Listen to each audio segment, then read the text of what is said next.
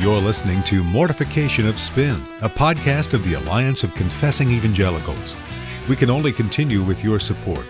Make a donation at mortificationofspin.org or call 800-488-1888. Welcome to the Mortification of Spin Bully Pulpit. This is the regular, concise podcast of the Alliance of Confessing Evangelicals. I'm your host, Carl Trueman. I'm Professor of Historical Theology and Church History at Westminster Theological Seminary, and I'm joined by my partner in crime, as always, Todd Pruitt, pastor of Covenant Presbyterian Church in Harrisonburg, Virginia. Good to have you with us, Todd. Well, good to be here, as always, Carl. Now, I just want everybody to know that they may hear a dog bark in the background every once in a while. It's because I'm here in Virginia, and we don't really have walls on our houses, and we keep all of our appliances out on the front porch. So, and the dogs just kind of come and go as they please. You sure it isn't some non-cessationist Pentecostal relative you've got in the background worshiping in some way? No, they're still just doing the laughter. They haven't moved on to the barking yet. Excellent. Well, I'm sure they'll be sanctified in the long term. Any day. Topic for discussion today. A couple of weeks back, Peter Leithart posted what became quite a controversial short post on the First Thoughts blog, where he argued that Protestantism was effectively dead. Don't want to address all of the issues that Peter raised in that blog post, but do want to focus on one thing. He pointed out that Protestantism in general and evangelicalism in particular has often neglected the church fathers. So we thought it would be good today to reflect on the importance of the church fathers for contemporary conservative Protestant theology. Todd, I wonder if you'd lead off by giving us one example of a church father as being an inspiration, a help, or formative on your own thinking. Sure. You know, I can't help but think about Athanasius, and while I am far from a scholar on early church fathers, I can say that I've done a little bit of reading on Athanasius. I even walked through Dr. Leithart's helpful but slow-going little book on Athanasius, but he's a fascinating character to me. And he, of course, was at the forefront of the fight against Arianism, which effectively would have demolished the deity of Christ and Christianity right along with it. And I'm not sure if people in our day understand the high drama of those days. Literally, the future of Christianity rested on a diphthong, or on a single Greek letter, an iota. Homoousios or homoiousios. Was Jesus of the same substance of the Father, or was he lesser, a similar substance, but a created being? And Athanasius saw the Arian perspective that Jesus was just of a similar substance to the Father, but different. He saw this rightly as what would be the death of Christianity itself. And Athanasius, for quite some time, found himself in the minority on that position and was willing to be exiled and suffer all kinds of cruelty, and even being against the world. Of course, we know that famous line by Athanasius, contra mundum, if the world is against me, then I shall be against the world. And Athanasius was willing to bring down the whole church if he needed to over a single iota. And it reminds me, men like Athanasius remind me, that there's a reason why we don't see any books called Great Moderates in church history. And I very much appreciate him about that. I told you earlier, Carl, I thought about Athanasius last evening. I was attending a forum on same-sex marriage, and the two speakers were both clergymen, one a conservative Presbyterian, the other a liberal Episcopalian. Of course, I think I was just redundant there. But the Episcopalian who was speaking out in favor of homosexual marriage said that there have been two great sins in the history of the church. One is heresy, and one is schism. And he said, I would rather have heresy in the church than be guilty of schism. And I thought of Athanasius in that moment, who, again, as I said, was willing to bring down the whole enterprise over that single iota, because on that single iota rested Christianity itself. Yeah, and that's a singularly unbiblical comment as well, of course. Exactly. Because, Paul makes it very clear at the end of Romans that the divisive The divisive people he's talking about are divisive precisely because they have departed from the true doctrine. Exactly. So actually, there is no opposition between Right. heresy and schism. They are two sides of precisely the same coin. Heresy causes schism.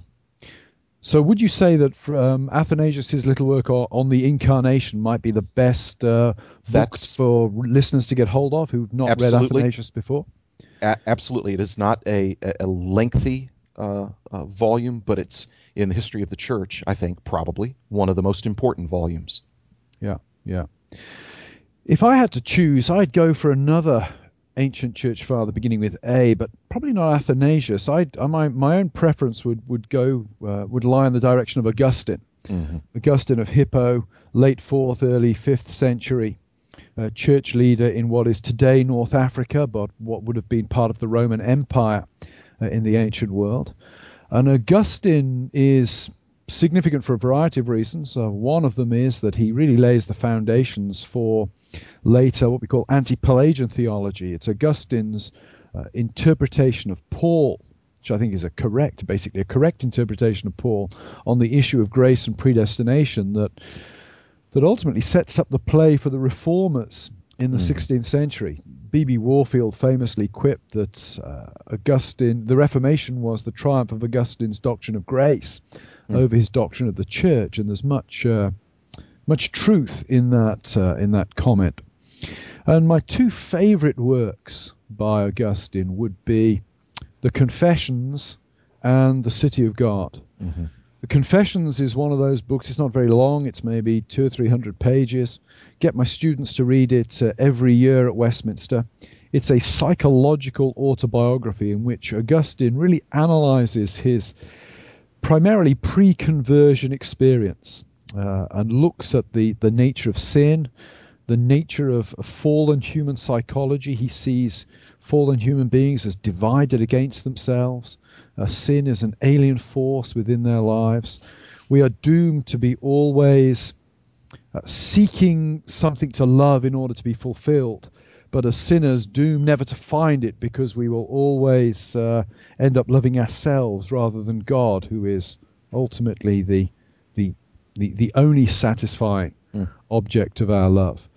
So I would recommend listeners to look at the Confessions. If you've not read the Confessions before, extremely acute analysis of human fallen psychology. Yeah. City of God is, unfortunately, it's a rather massive book. It's probably about 900 pages in English translation. It was written by Augustine at a key moment not only in his own life, but in the history of the Roman Empire. In the year 410, Alaric the Goth had sacked Rome, had attacked and wounded the immortal city. It was for the imperial Roman psychology the equivalent of 9/11 for the American psychology. The eternal city had been shown to be vulnerable, and this spread fear and panic throughout the Roman Empire. And what Augustine did was he wrote this massive book, which is often seen as a treatise of political theory, but I think was more actually a pastoral book, pointing his congregants, pointing the exiles from Rome who are flooding into North Africa, pointing them away from the earthly city and towards the city of God, and making the point that earthly empires come and go, but it's the city of God that is the true eternal city, and that has certain promises attached to it. And I think particularly for Christians in Europe or North America at this time, when we're seeing if not the secularization of society, certainly the de-Christianization of society, Augustine's teaching on the two cities can be a source of great pastoral comfort. Absolutely. And it's still very relevant, and it's still to this day affecting and impacting Christian thinking along the lines of the Christian's relationship to the state. Yeah. So I'll close before I hand over to you to finish us off, Todd. I'll just mention a couple of books I'd recommend to listeners. If you've got children, our friend Simonetta Carr has written two wonderful books on Athanasius and Augustine of Hippo in her Christian Biographies for Young Readers series. And I'd also like to plug a book by Michael Haykin, professor at Southern Baptist Seminary. We love Baptists, of course, on Mortification of Spin. Michael wrote a wonderful little book called Rediscovering the Church Fathers, who they were and how they shaped the church. And we've actually got a few copies to give away. If you go to the website, you can find details of how to enter a draw for a free copy of Michael's book. What book would you like to recommend, Todd? There's several, but the First 1,000 Years, which came out 2012 or 2011, Carl? That was in 2000 and I think it was 2011, but I wouldn't swear to that. Yeah, and it's a wonderful, for its subject matter, relatively slim volume, but an excellent treatment of the first 1,000 years of Christianity, which also does what a lot of volumes of its kind don't, which shows the impact of Islam is as well on the spread and development of Christianity. But it's reader friendly. A literate layperson could very easily pick up that volume and learn a great deal about the early church. That's great. I think I heard a Pentecostal intervention in the background. She's staring at me. Yeah. So, you know what? One other book I'd plug also is called A Public Faith by Ivor Davidson. It's in the Baker History of the Church series, which is a wonderful series in my opinion. And again, this one is not a very thin volume, but I think very, very reader accessible. It's called A Public Faith, and I think does a great job of tracing the church from around AD 300 to about AD 600. It's excellent. Great. Yeah. Well, listen, we've loved this conversation and hope that you've enjoyed it as well. Carl and I would both encourage you to learn about the history of Christianity, and not just the last 500 years or so, but go all the way back to its earliest days. And I think being armed with the knowledge of men like Augustine and Athanasius, as well as many of the other faithful church fathers, would help insulate us or inoculate us perhaps against some of the more contemporary snake oil salesmen like Dan Brown, who unfortunately is oftentimes looked at as an expert in the early church. So know your church history, know your church fathers, evangelicals. They are a part of who we are, and we would be richer to know who they are.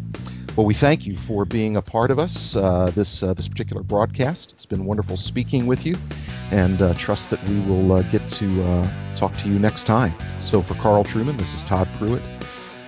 Talk to you later. This has been Mortification of Spin, a podcast of the Alliance of Confessing Evangelicals.